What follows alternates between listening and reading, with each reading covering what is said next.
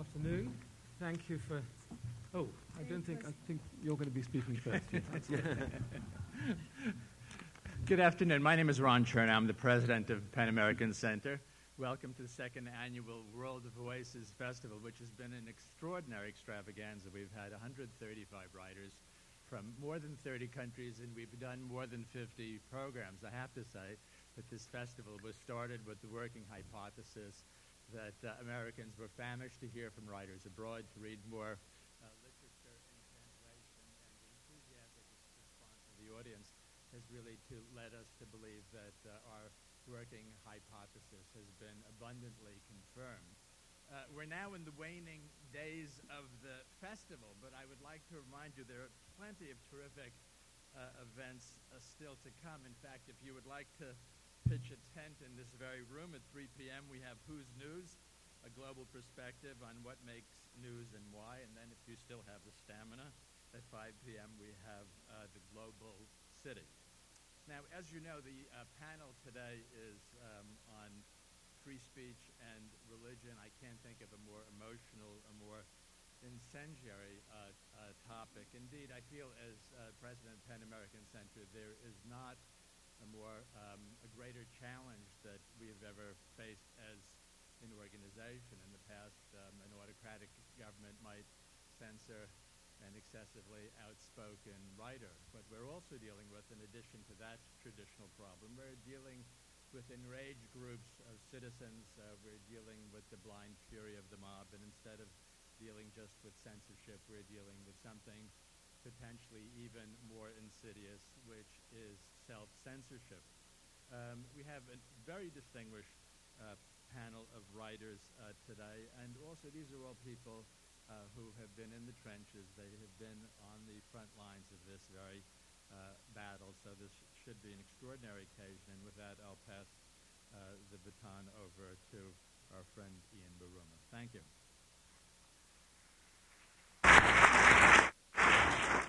Thank you very much for coming on such a beautiful Saturday afternoon. The is free speech, as you have read. I don't think, unless I'm much mistaken, that anybody here is going to be defending the thesis that free speech is a bad thing. In principle, we all agree. The question is really what happens after the word "but." Are the conditions that limit free speech as a principle? Well, there is the law, of course, and in the countries of at least one of us on this panel, there is, for example, a law against denying the Holocaust. There are laws against hate speech in many countries. There are laws against causing religious offense. But apart from the laws, there may be other conditions.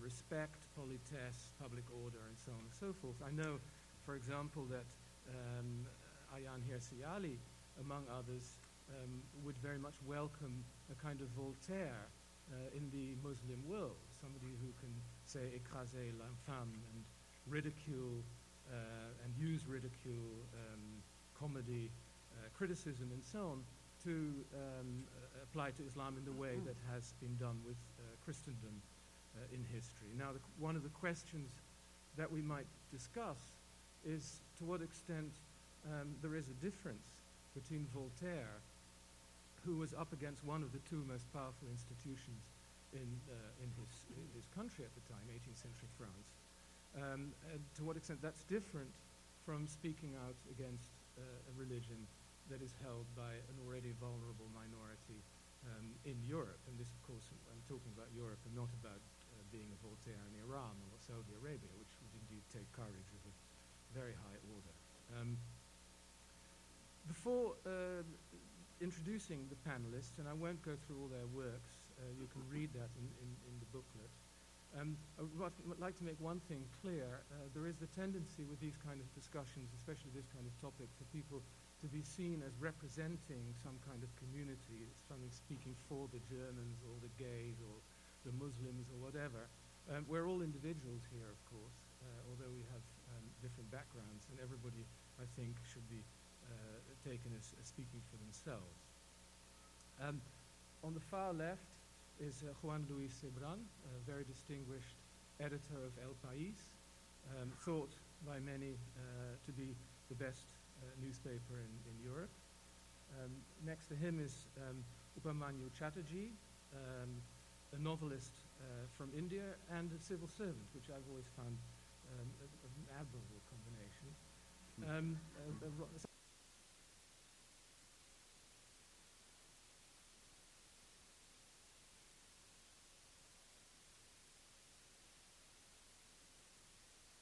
Voltaire, that's the wrong gender, but a female Voltaire in the Muslim world.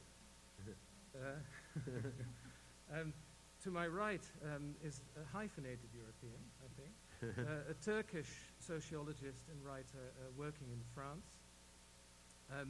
who's written very interestingly about the consequences of Islamic affairs on women particularly, but again, I don't think he'd want to be introduced as a spokesman for your gender.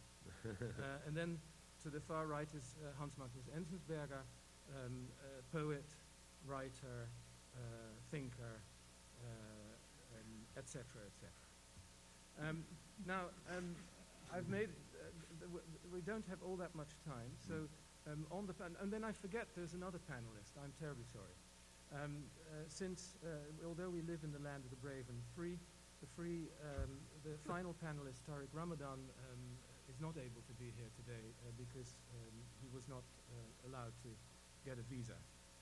And since he hasn't committed any crime, as far as I know, this must have something to do with the issue of free speech.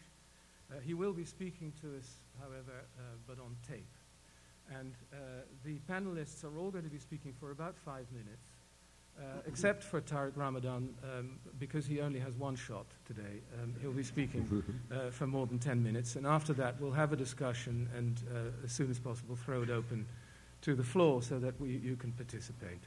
So I suggest we start from the left with Mr. Sebrian, and Ayan has requested to be the last speaker before Tariq Ramadan, so then we'll just carry on that way and then loop back again. Okay, thank you. I feel very happy being in the far left of the panel. Well, I have some notes just to be very brief. In his book on liberty, talking about freedom of speech, John Stuart Mill remembers that one of the first men condemned by religion defamation has been precisely Jesus Christ. That shows to us that the very slow. I repeat. In his book on liberty, talking about freedom of speech, John Stuart Mill remembers that one of the first men condemned by religion defamation was precisely Jesus Christ.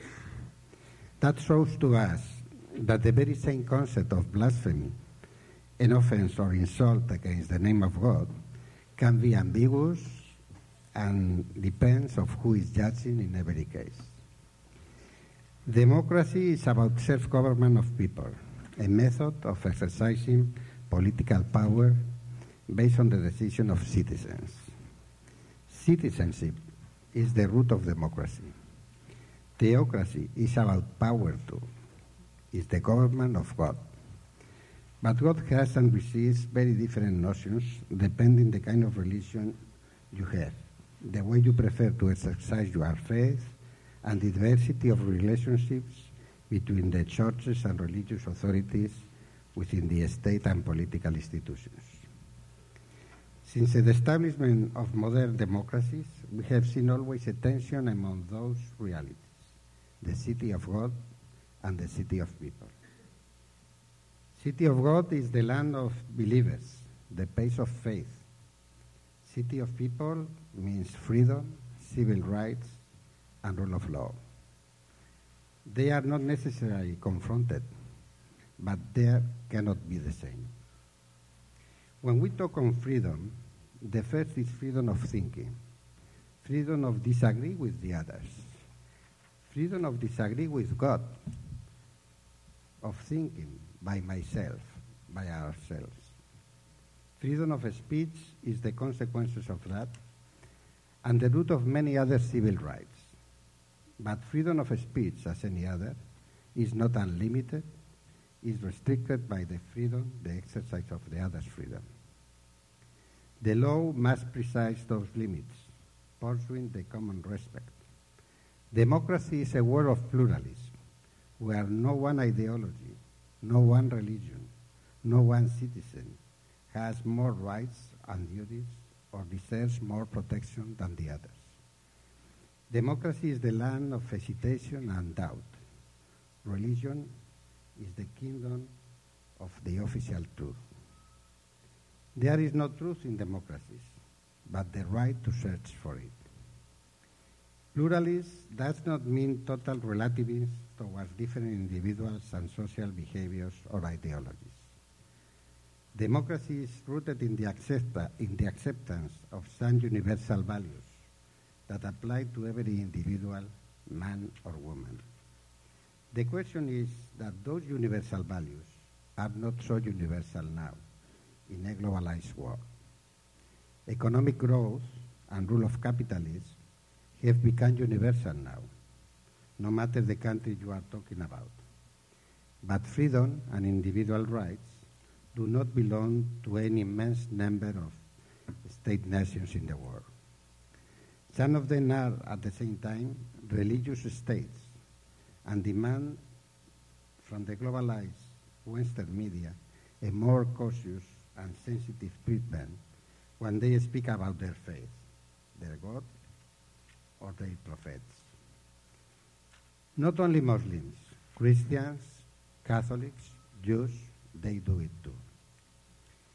Because the increase of international tension after September 11 and the invasion of Afghanistan and Iran, many Western politicians are afraid that criticism of media could create more problems with the state religious Muslim countries.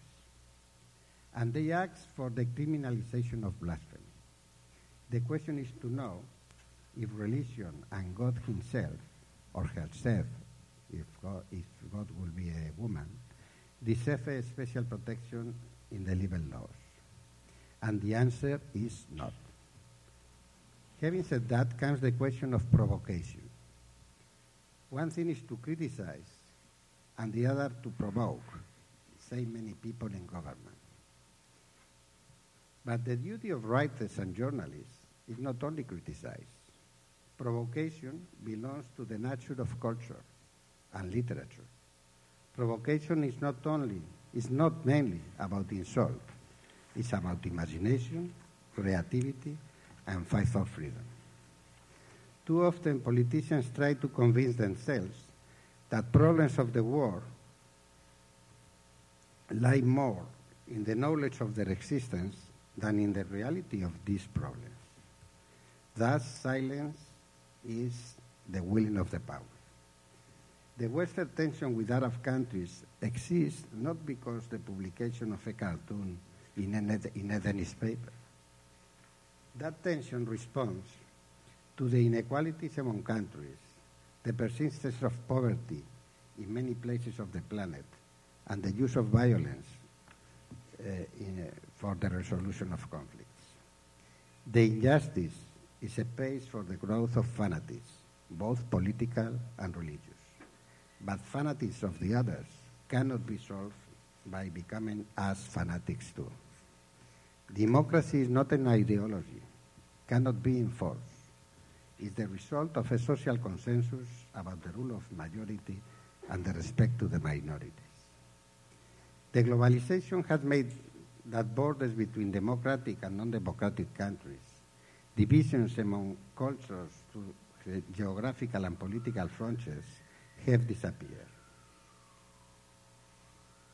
Our duty now is how to live in common with societies and individuals that do not endorse our same points of view. The only response is the rule of law, both at international and national level. We should to impulse the international institution on that field. We have to make an effort to recover respect for international law and international rules. The lack of respect for that is causing international disorder and war. Let me finish by pointing only a few words about identity. Identity is a concept very much on the mood in the current days. In the name of identity, the identity of individuals and communities, a lot of injustices and violence have been appeared in the last decades. To emphasize them or to avoid them. But democracy is not about identity. It's about pluralist democracy. There is not a democratic identity, but many democratic identities. The temptation of power is to use identities, natural identities, national identities, local identities, religious identities, as a means of describe and then discriminate between the good and the bad citizens. We can hear very easily and very often how you are a good Spanish or a good Catalan or a good American if you do speak or not English, if you are or not a Latin or a black. The defense of identity in the globalization has become an obsession for many people, for many governors who disregard the importance of the establishment of these universal values commonly accepted that can help to us to live in peace and freedom in a world of pluralism. Those are some points to discuss with the panel. Thank you very much. Thank you very much. Mr. Chatterjee. Should I wait for the needle hand to touch? I'm sorry? Should I wait for the needle hand to touch 60? No, you go straight ahead. Good afternoon, everybody. My position on the subject is very clear, almost banal. I'm all for idols, for insults. I support writing, I support religion and freedom of expression. The maxim is clear, let 1,000 flowers bloom as long as you don't hurt anybody. Certain obvious points need to be reiterated. There is a huge difference between insults in the private and in the public domain. We've all cracked jokes privately against various ethnic groups. But between that and insulting depictions of gods and prophets who are not your own, between those two lies an enormous difference. We all know religion is a sensitive business, a matter of culture and belief. When one can't understand a particular religion, one should leave it alone till one can. In fact, one can best analyze and assault it, only when one has understood it fully. An extension of this idea simply is the notion that if you have to criticize a religion or a culture, perhaps you should start only with your own. I'll take 2 minutes to give you an example from India. India's Muslim population is the second largest in the world. It's over 150 million.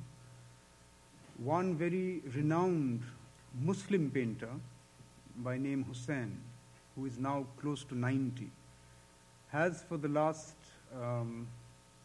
60-odd years been painting off and on the portraits of Hindu goddesses in the nude. But periodically, and the obvious point that these differences have nothing to do either with art or religion, but they have a lot to do with politics, periodically Hindu right-wing groups attack him, burn down his exhibition hall, go and ransack his house.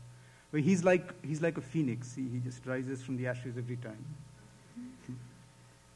Last, when they did this, they actually asked him point blank that you've no right to denigrate a religion that is not your own. To which he wise man. He said, what do you mean it's not my own? It's as much mine as your own. In other words, he clearly blurred the line between Hindu and Muslim and further obfuscated the issue. The issue has died down now, but periodically flares up. One of the reasons why it has died down is that a third party took him to court. Mm. And the moment the court steps in, things do seem to calm down. One, because the court takes ages, and people have to live their own lives, so they just pass the earlier issue by. The court takes ages, and what once looked important suddenly doesn't look important anymore. Thanks. Thank you very much.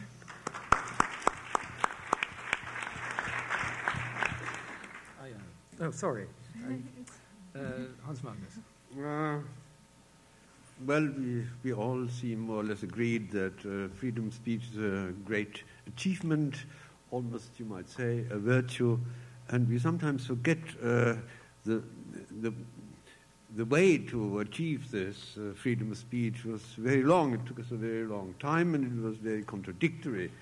And because I think it's also a thing which is rather difficult to accept, really. To endure the freedom of speech. It takes some doing, it takes a lot of training. I remember that Kierkegaard, for example, when there was the press were writing about him, he went totally he lost his nerve and viciously attacked the freedom of speech. In fact, he said at one point that journalists should be put to the wall and shot. And that from a person who himself was not exactly modest in his attacks of other members of society. For example, he went head on against the Danish state church and so on, and he did not spare his enemies. So the difficulty was in reciprocity. He could not. He would attack, but he couldn't bear to be attacked. That's a very common phenomenon, and I think, I think that in the present cultural conflicts, this plays a role. You see, as I said before, it takes a lot of doing and a lot of time. Think of our yellow press, for example. I mean, I don't know about America, but the British yellow press, for example, is really, I mean, it's up to insult, to humiliate, to destroy people, you might say. And it's not the only country in the world where this exists. Still, we have learned to bear with the freedom of expression, if I may put it this way. Only then, in the present cultural conflicts, you cannot count on reciprocity. Because, well, the penchant, of course, for feeling insulted is on the rise. I mean, many people are becoming more and more sensitive. There's the phenomenon of political correctness, for example. And in transcultural terms, there is a complete lack of reciprocity because, in Muslim societies, it is a current phenomenon in many, not in all contexts, but it's a current phenomenon to insult the Jews, the Christians, the West, America, whatever. So there is very little limit to this freedom of expression there. But the other way round, the least, it's a sensitivity bordering on squeamishness, I must say, that there's this ridiculous local Danish newspaper created a worldwide row. I mean, the best thing, of course, would have been to ignore the thing. And I think there was a lot of bad faith involved in this because this sensitivity, this propensity to feel insulted is, of course, a resource waiting to be exploited politically. It works. And they did a deliberate job. By the way, another aspect of this affair was that the insult, if insult was intended, was of course universally multiplied. So the people who put this to the front, the people, the agents, let's say, who made a big deal out of this local phenomenon, they actually succeeded in multiplying the insult, if that is what it was. Then it became a universal insult. So I mean, it's clearly the case that this was not to protect the face of Mohammed. It can't have been the intention. Otherwise, why take care for this to be a billion people saw this thing? You know. Of course, we are perhaps also a little bit professionally incapacitated to understand all this, because as a writer, it is a matter of your own being. I mean, you have to defend the freedom of speech, and that is perhaps not everybody's cup of tea. But I mean, it would be suicidal for us to give in to this kind of censorship and self-censorship. Then we could just as well stop working. This is all I have to say for the moment. Doesn't mean, you know, that you're not responsible. That's another side to it. That's the side of the person who produces something, whatever it may be. Maybe words, maybe pictures, maybe films, whatever. You in some way, you are being held accountable for what you're doing, and so if you deliberately start, for example, there have been writers who were great producers of hate, for example. I mean, you can be held accountable. There's not only the law, there's also the fact that you are the one who started this, and you have to take some of the consequences, at least. You know, you know that you run a risk if you do that sort of thing, and you have to live with this risk. Otherwise, the alternative would be to give in.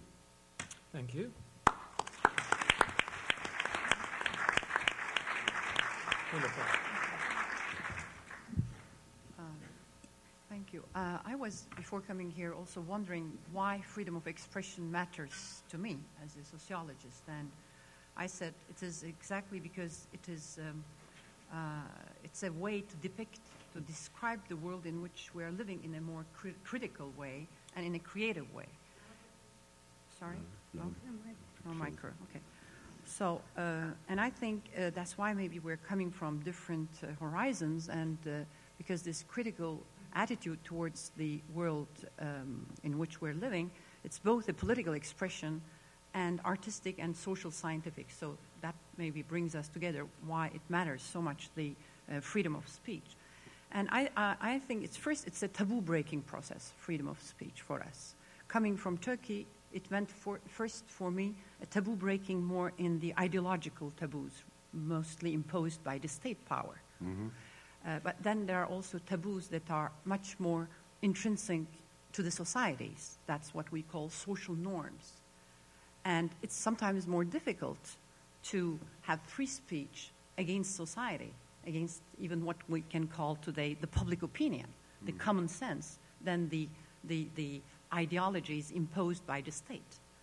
And that's the famous French sociologist Bourdieu, who was saying sociology is against the common sense. And I like that. It's really the capacity to criticize the norms that are shared by the society sometimes.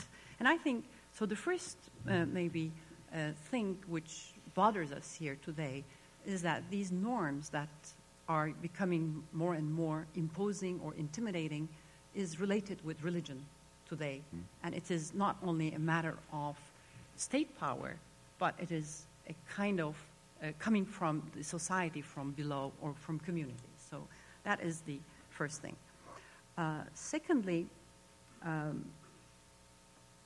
freedom of expression is also related in the last, especially maybe 10, 20 years, in creating new consensus in our societies, maybe referred basically to this political correctness attitude that is trying to defend the rights of minorities, rights of women against, or ethnic groups against hatred hate speech or anti-Semitism or sexism, for instance, against women, homophobia, or whatever. Sometimes we have also the feeling that these new norms are becoming new taboos, although it meant to defend the rights of the minorities, that these also norms can be sometimes too much restrictive in terms of freedom of expression. For instance, negationism of genocides are sometimes criticized by the historians if it's a good thing, or it was also, it restricts some kind of freedom of speech. Well, again, coming from Turkey, I would, first of all, would like Turkey to remember its past and so deal with this very important question of the Armenian history with Turkey and create a common memory. So I think it's a very important issue in terms of freedom of speech, but I think it's not only the recognition of the state, but also the remembering of the society. Again, this remembering of the society, Turkish citizens, which is much more painful and difficult to address as an issue. First, to say that this freedom of expression is an outcome of a conflictual conversation between minority, majority groups, and also maybe against hegemony of one group on the other. So we cannot speak of freedom of expression totally disconnected from this power game. Maybe we enter into a new phase. That is the feeling of anxiety we all share, at least I share, having the feeling that we enter into a new phase because what we meant as the progressive intellectual through political dissidence, avant-garde art, cultural criticism, post-colonial, our Indian, especially friends, contributed to that. All those forms that helped us to address issues that were silenced in our histories, in our societies, and so on. All these discourses and contributions today are no longer there. I mean, we have the feeling maybe that as progressist intellectuals, because that was almost something like intellectuals were defined as only progressists. I think we're losing the ground today. And so we are entering into a new phase that unsettles our habits of thinking. Why? The first thing is long-term historical process, because the freedom of expression was based upon this long process of secularization and democratization. And today, secularization as an intrinsic part of modernity cannot be thought as a linear, expansionary, and evolutionary process. There is a coming back of religion. Mm-hmm. That's the first, therefore, observation.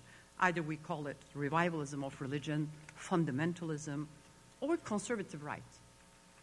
Almost in every part of the world, there is a coming back of religion. So that changes the boundaries of defining freedom of expression. And the religion becomes a very decisive factor in debating issues that are very much related with sexuality, life and death issues, abortion rights, women's rights, bioethics, scientific thinking. This is 1 minute, I'll go in a second. And the second thing is we can no longer think in terms of secular Europe and pious America, because within secular Europe now, all these issues of religion are also addressed by Muslim migrants in public life. The last word I would say in the first tour is, but it's not only an issue of religious tolerance we're facing, because there is a new articulation between faith and identity that we have to face. That is, Islamic radicalism today, or Islamic movements, have turned faith into a collective identity. And this gave rise to different figures, public figures, like neo-martyrs. We don't have words for that. We cannot define it. Martyrdom, it was a basically Shia tradition. But now today what we see, we don't have words because we call them suicide bombers, terrorists, it's all of them together. We call the neo as a prefix to just underline that there is something new going on. Well, it's the same with veiled students. They are adopting the veil, but they are not really traditional religious pious groups. They are turning maybe religion into something, a new statement, a collective identity. And I think that is this couple between faith and identity, which is becoming problematic. And this is not only, my last word, for Islamic religion, but the encounter of Europe with Islam also in a paradoxical way turned Europe into a matter of identity. That is, Europeans are defining, especially today, more and more debating what is European identity about. A tacit equation between European project and the religious Christian heritage became overtly today discussed, because nobody have questioned the Christian really background, or at least as an identity of the European project. But in its encounter with Islam, Europe is more and more debated not as a project, but as an identity. Maybe I'm too much French biased, but I think, therefore, the identity-faith equation is becoming also a problem in defining our problems. Thank you very much.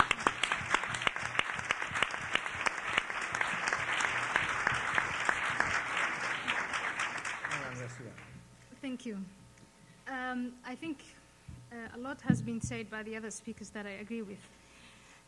I will quickly start with the question, can and should religion be open to criticism, satire, comedy, etc.?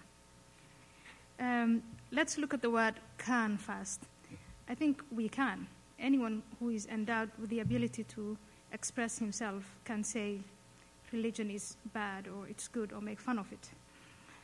The central question is, should it be open? And that there is some controversy on that, which is an understatement. And I belong to the group of people who say, yes, religion should be open to criticism. We've been doing this for centuries in the West, and it has, in my view, led to peace and prosperity. And sometimes it's necessary. Sometimes it's just fun and entertaining. And sometimes it's urgent to criticize ideas. Religion, to me, is one of several ideas. Regarding Islam, I am convinced that today it's necessary, it's entertaining, and it's urgent to scrutinize it, criticize it, mock it, whatever. There are 1.2 to 1.5 billion people, and I feel a need to criticize Islam because I strongly identify with it. I was brought up with it. I think it's necessary to criticize Islam because ignorance, the subjugation of women, and an attitude of putting the collective above the individual is rampant in this idea and its followers.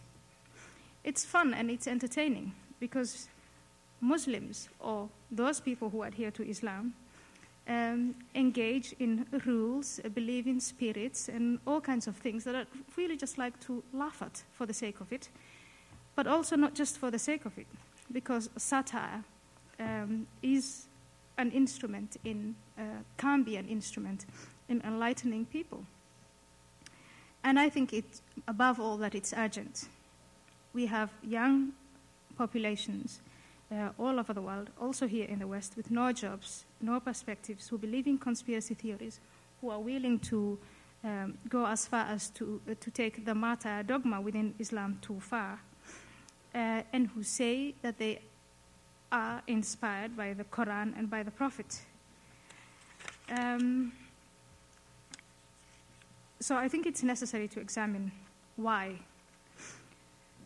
Now, for examination, whether and how Islam is related to poverty, terror, and the subjugation of women, freedom of expression of those engaged in this scrutiny, in this debate, should be self-evident. But it's not self-evident. Of course, all religions attempt to limit free speech. But today there is no religion that limits it more or tries to limit it more than Islam, both here in the West and in Islamic countries. Most journalists engage in self-censorship. Politicians and policymakers avoid voicing any remarks on religion and Islam. I think later on when we discuss, I'll tell you about the fact that the European Union is busy writing a lexicon where they try to remove anything that may offend Muslims when discussing terror and jihad and fundamentalism. Writers, cartoonists, filmmakers, artists avoid discussing Islam and doing their duty With other religions, okay, but with Islam, it's just a little too much. Why? I'll just give you a short list of the mechanisms used in preventing criticism from Islam. First and foremost, there is violence or the threat of violence. Next, there are the denials and positive publicity. You may have seen some huge billboard ads when you're coming from JFK, which read, "Islam is peace," which is, of course, something we know from Christianity. I've never really seen any of that regarding Judaism. People take legal steps to silence those who are engaged in any form of criticizing Islam. Diplomatic pressure. The Danish Prime Minister Rasmussen can tell us about the 11 diplomats from Muslim countries who came to visit him to try and silence or try and punish cartoonists and the newspaper that punished it. And then you have the ad hominems. Not the issue is discussed, but the person bringing the issue is criticized in every possible way. Now, of all those strategies to shut up those who are engaged in criticizing Islam, I would say all of them are fine by me, except one. And that is violence and the threat of violence. And I want to end, I think, my 5 minutes with a remark. A society that does not protect the life and limb of individuals who see it as their duty to criticize religion or any idea of any sort, whether it's sensitive or not, is doomed to become a tyranny. Thank you. Thank you very much.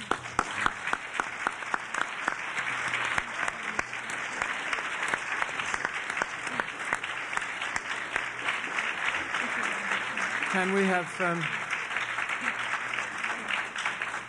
we have the Tariq Ramadan tape? I'm not quite sure who's supposed to be pushing what button. But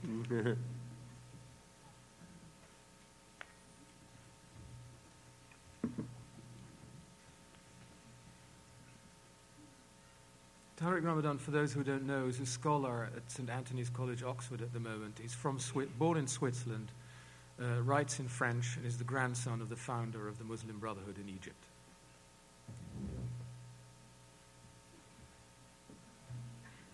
He's rather silent at the moment. Yes.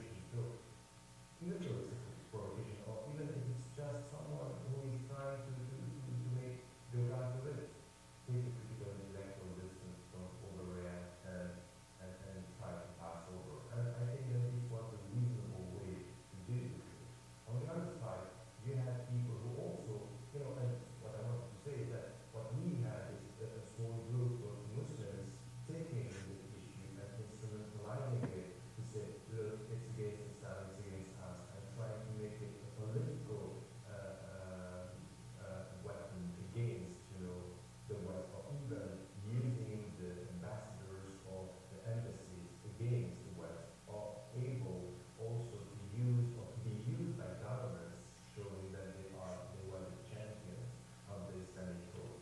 I think that the political game is played here, and the only way for Muslims to say, okay, look, the people are thinking we have to use this. On the other side, we have people saying, you know, freedom of speech is absolutely, we can say whatever we want.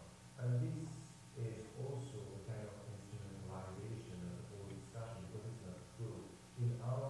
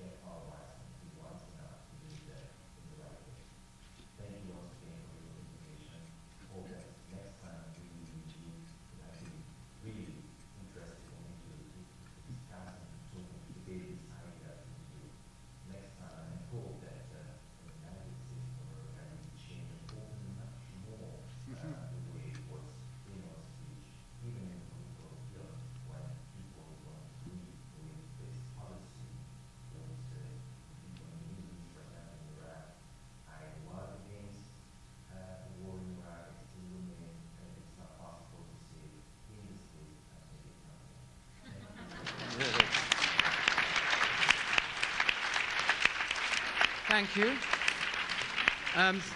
Before asking you to ask questions, listening to words like reason and common sense and civic this and that, I was thinking it might be useful to perhaps sharpen our thoughts a little bit about this question of power and whether it makes a difference to whether one speaks to people who have power and people who have less. The progressive intellectual, Niloufar, that you mentioned, of course, likes to think that he's always speaking to power. The yellow press that Hans Magnus Enzensberger mentioned, of course, also likes to think that it always speaks to power, to kings and queens and politicians and so on, even rock stars. Does it make a difference? Should it make a difference whether one is addressing people of power or whether it is the powerless? And Hans Magnus Enzensberger, I'd like to start with you, and then perhaps the whole panel could comment on this question of power. And let's get away from the Muslims for a second. When Fassbinder wrote and put on a play in Frankfurt about a vicious character identified in the play only as the Jew, representatives of the Jewish community, a very small Jewish community in Germany, got on their high horses and got it banned. Now, that's the other side of, course, this power struggle, that the so-called representatives of the powerless use these questions of insults and so on to gain some personal power themselves often. But can we focus on that a little bit? Does it make a difference whether one is speaking to the majority, to the powerful, or whether one is speaking to the vulnerable? Yes, well, the very powerless, of course, don't speak much, or they are not making themselves heard because they don't have the capacity. So, in a sense, when you have the privilege to have a say in public, then you already are, in a certain sense, part of the people who enjoy a minimum of power.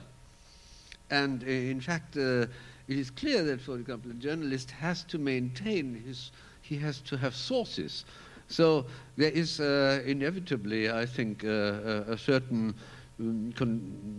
neighborhood between the intellectual community and the political community, and this may be very conflictive and even deadly in some cases. But in ordinary circumstances, I mean, our distinguished guest here, Mr. Cebrian, of course, is very much part of the political establishment of Spain. Whether he likes this description or not, it just happens to be a fact. It's a powerful newspaper, and he has influence.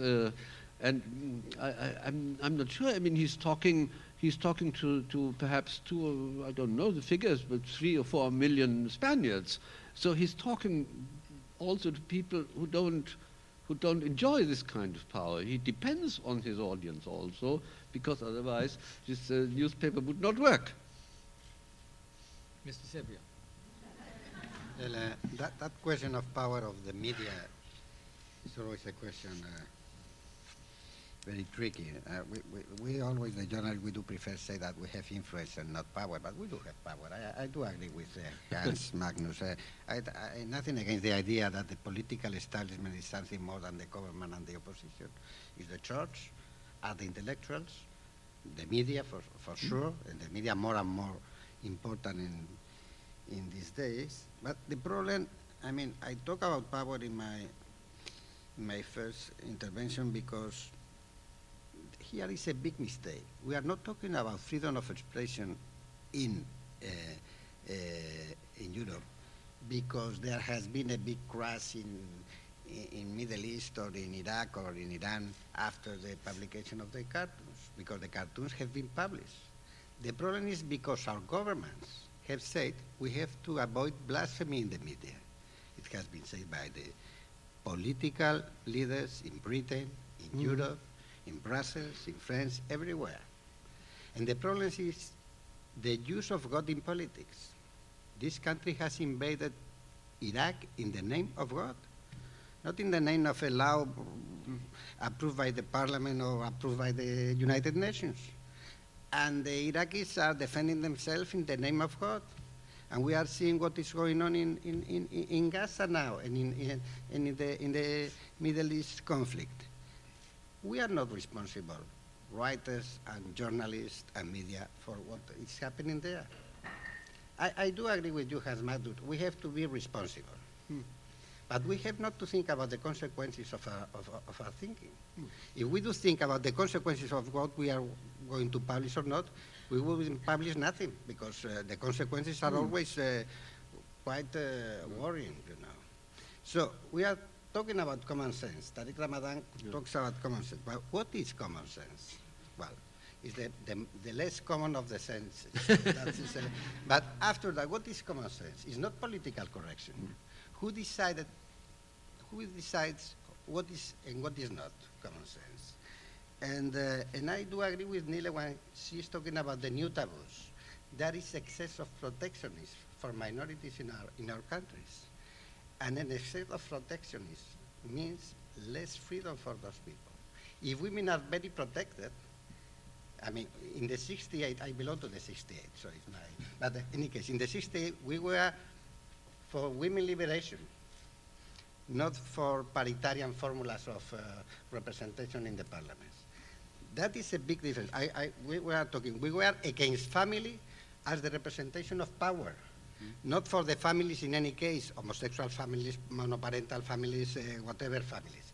So there is a big change in this society, for the worse, I think, because there is a big presence of the ideology in the democracy. And again, we invade Iraq because we are going to implant democracy in Iraq. But you cannot implant democracy. Democracy is the consequence of the agreement between people. So it's the ideologization with the name of God in politics of the democracy, what is happening now. And it's not a problem of freedom of speech. After it's a problem of freedom of speech. If we don't understand that, I do believe the whole thing is going to be mistaken, you know. So that's is my... But now you've been criticizing some powerful figures, God, the government of the United States, and by implication perhaps Israel. But what about if a Spanish paper were to ridicule the aspirations of the Catalans or the Basques? Well, many of them are ridiculizing that. Do it all the time. And then, and what we are saying, people who are saying we are not buying Catalan, like Latins are not buying things here, or people are not buying Danish in Middle East. But people have the right to do so. I mean, democracy is not the solution for it's not a happy life. It's not it's not a heaven. Democracy is a method of government, nothing else and nothing else. But it's not the solution for the things. The people believe that democracy arrives and then everything is happy, wealthy, and no. I'm doing my best to find disagreement here, but to liven things up, I don't think I'm succeeding very well. Perhaps you can do better. Would anybody like to ask any single, and there's a microphone there on either side, and then people can comment from the panel. My question is, what do you think respect means for the daily practice of writing? That is, how do we achieve that as writers and continue, or cinematographers or journalists, and have the means of our expression still be meaningful and forceful without having it fall back on self-censorship? That is, if someone wants to forbid me to burn the flag, my temptation as a citizen is to rush out and burn the flag, to exercise that right. But what I'm hearing is there has to be some change in my practice in order to maintain democracy and also accommodate the values of other intolerant religions in the world. How do you approach that in the daily practice of writing or self-expression? Upamanyu, how do you cope with this problem? Why me? Because you're a writer and work for the government. You know, as a writer, particularly because it has such a long tradition, I can't think of any self-censorship. I mean, you write something that you want to, and if the society in which you live doesn't like it, it's they who will censor you, and then it simply boils down to a fight between the two.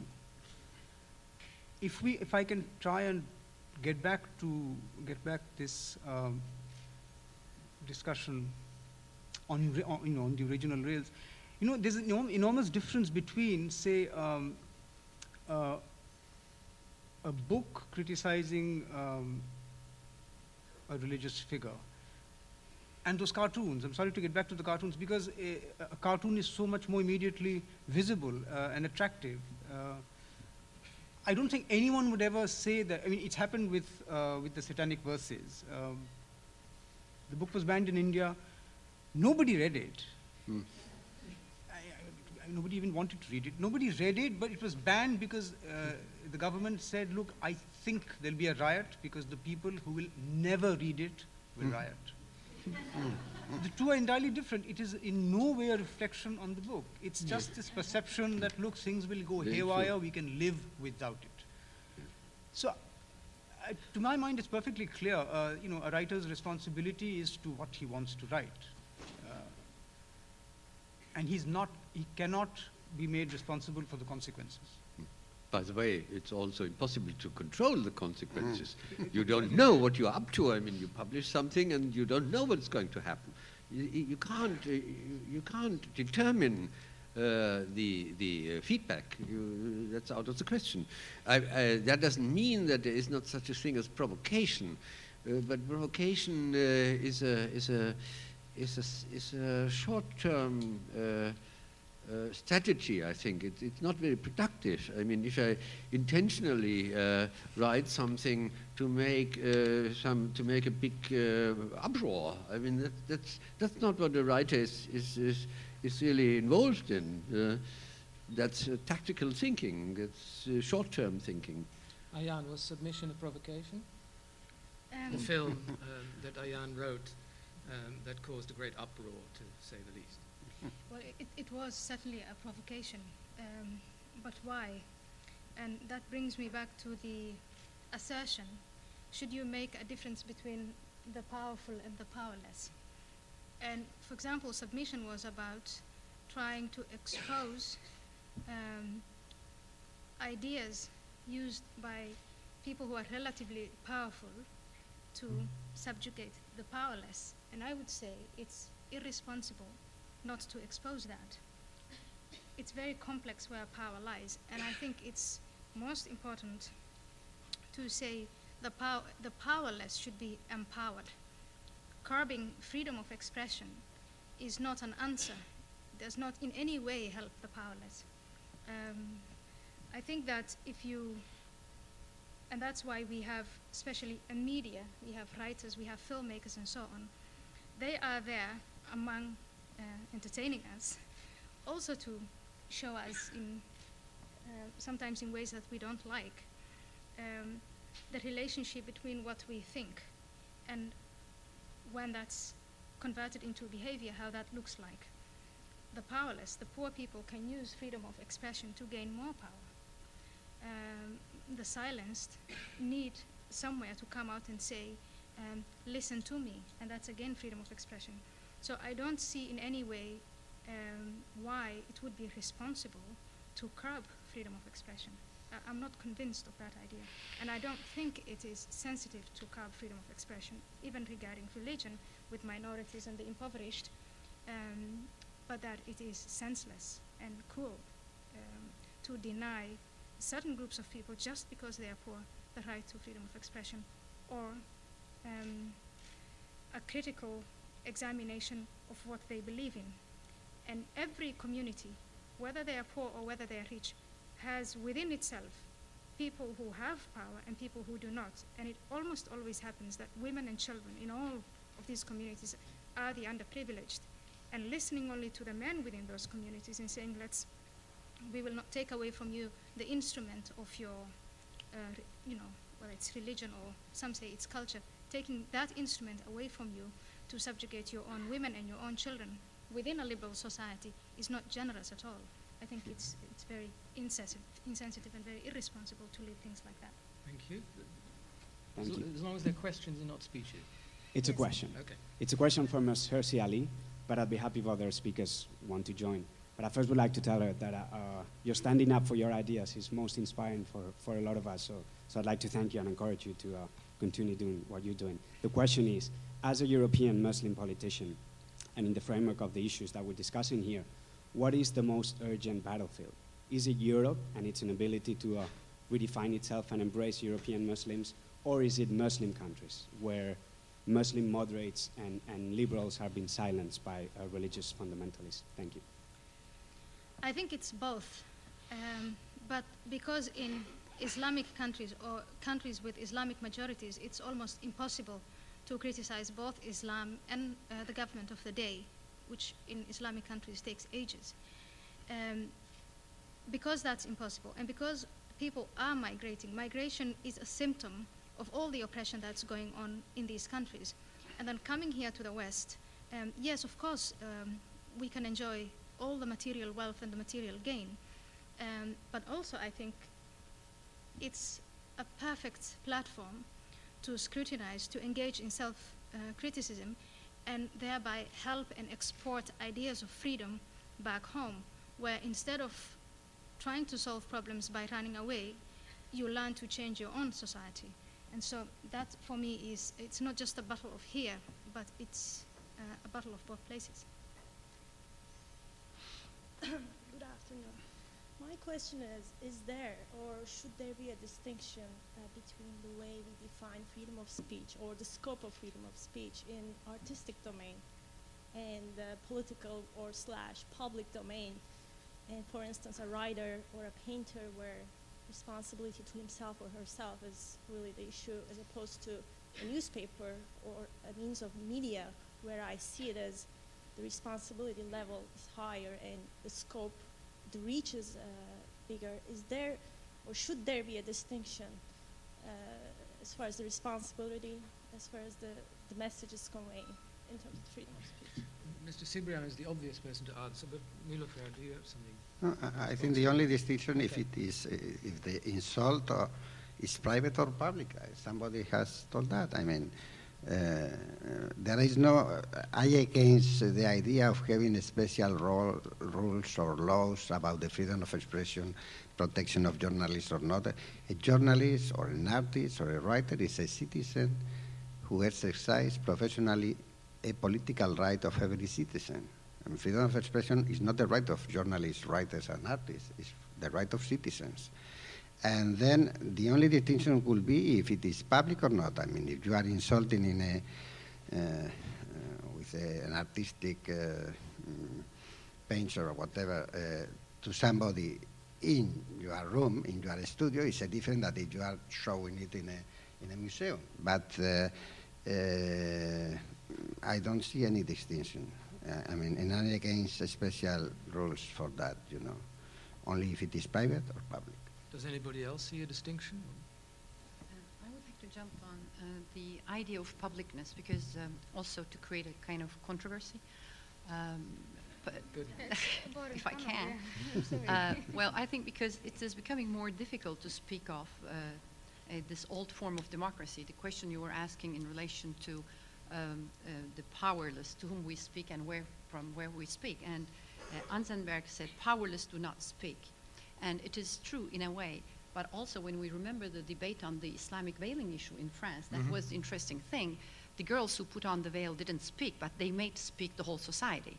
So that means that we are more and more in a kind of democracy which is performative and not discursive. That is one thing. And what does this change? When it is performative, therefore idols, icons, all this visual aspect becomes very important in the communication. And that brings also the problem of circulation, exactly. That is, icons circulate much easier. That is the issue of Salman Rushdie's book. Yeah, it wasn't read, but the cartoons have been seen by everybody else, by everybody in different publics, because this could have been circulated very easily.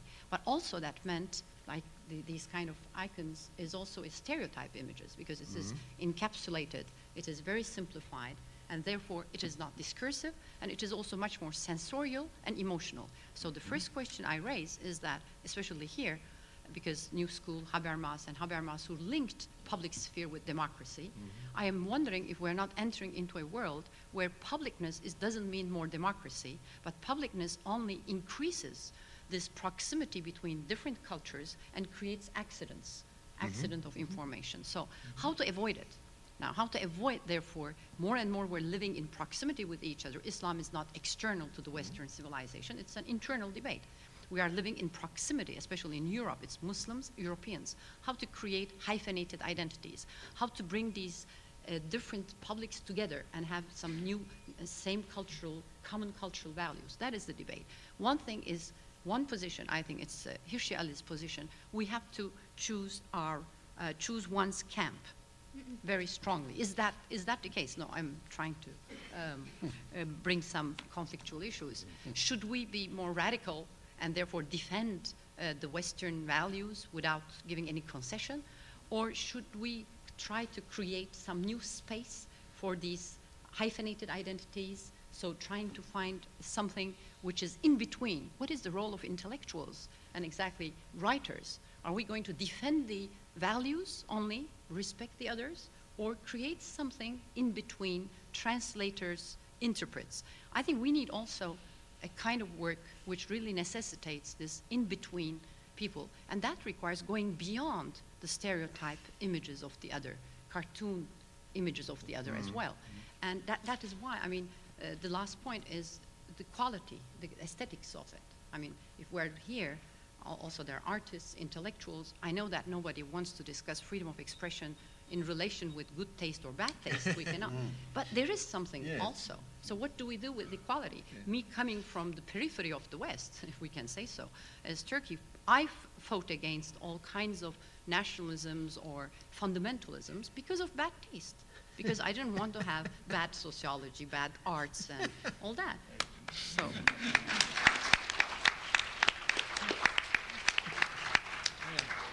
Bad taste and in between people. Bad taste and in between people. I just think I want to respond to the idea of choosing a camp, or saying that the answer to the question you just posed is to say you have to choose one camp. No. No, I say the opposite. You maybe say it. No, but that I say that you have to choose a camp? I wonder, I ask you. Okay, it's good to wonder, because then I get the opportunity to answer. I take an individual approach. And thinking from the approach of every individual is equal to the law, then in a discussion on how should we live together, especially when there are people coming from non-Western countries, and we put all these cultures and all these identities and all these things together, and I would say, if I am asked, I would say the idea that gives the individual the most freedom and thereby also the most responsibility is the idea that the West is built upon. It is the idea that holds that the individual is an entity in itself, an aim in itself. His and her freedoms are self-evident. An individual human being is not only free, he or she is also endowed with reason. And you can engage in all kinds of discussions. And it is the duty of the state to protect all the individuals, the freedoms of all these individuals. And the state that I subscribe to, and I would say is the best state, is a secular state, a man-made state based on man-made rules.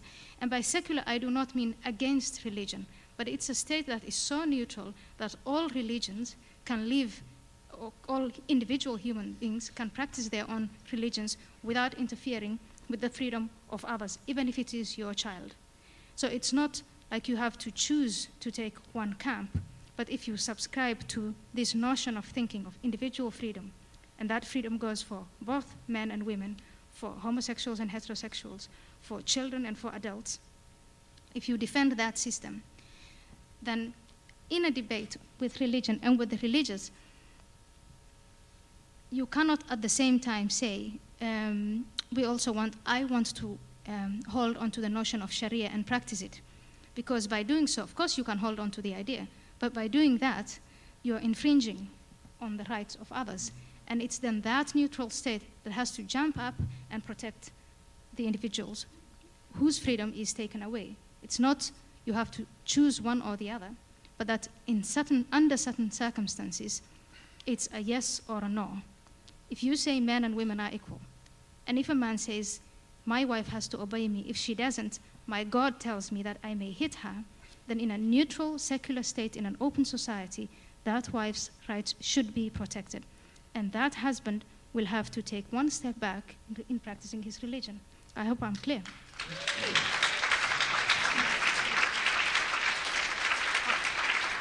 Is this a satisfactory answer? No, this is not a satisfactory answer to me because so many secular states have been very authoritarian. Turkish secularism, I totally adhere. I mean, ideally, I totally adhere. But secularism also meant some exclusionary politics, if not authoritarianism. And recently in France, also the secularist state pushed this new ban on the religious symbols in the public schools. But again, there has been a kind of tension between individual rights and secularism.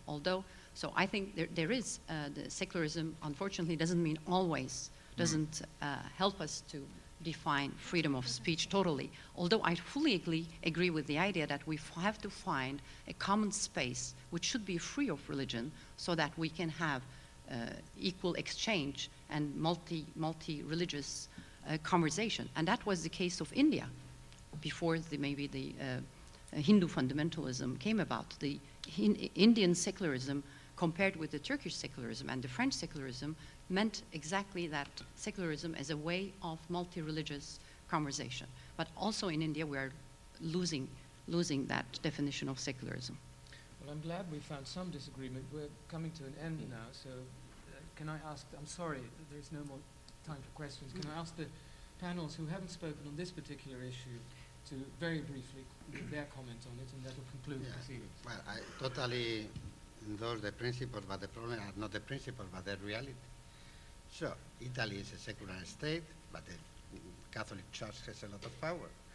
Spain is a secular state, and still the Catholic Church has a lot of power. So we should understand that history does not start with the new democracies.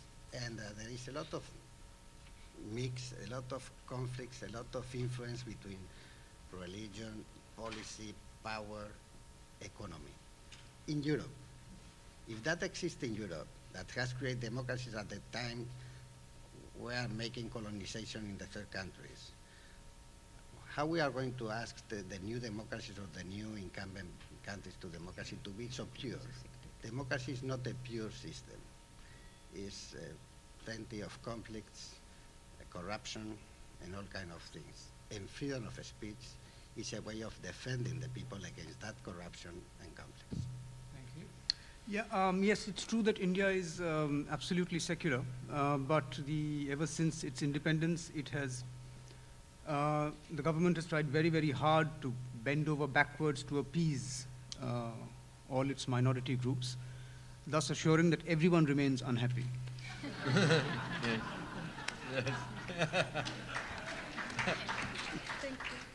Well, of course, it's true that secularism is no guarantee, but the reason for that is very simple, because there is no guarantee. Full stop. I mean, that's it. There's no guarantee. It's a week. Well, on that note, thank you very much.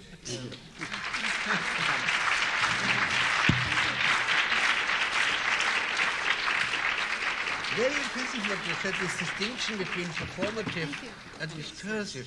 But I have to sign it, yes. I have an objection, because My question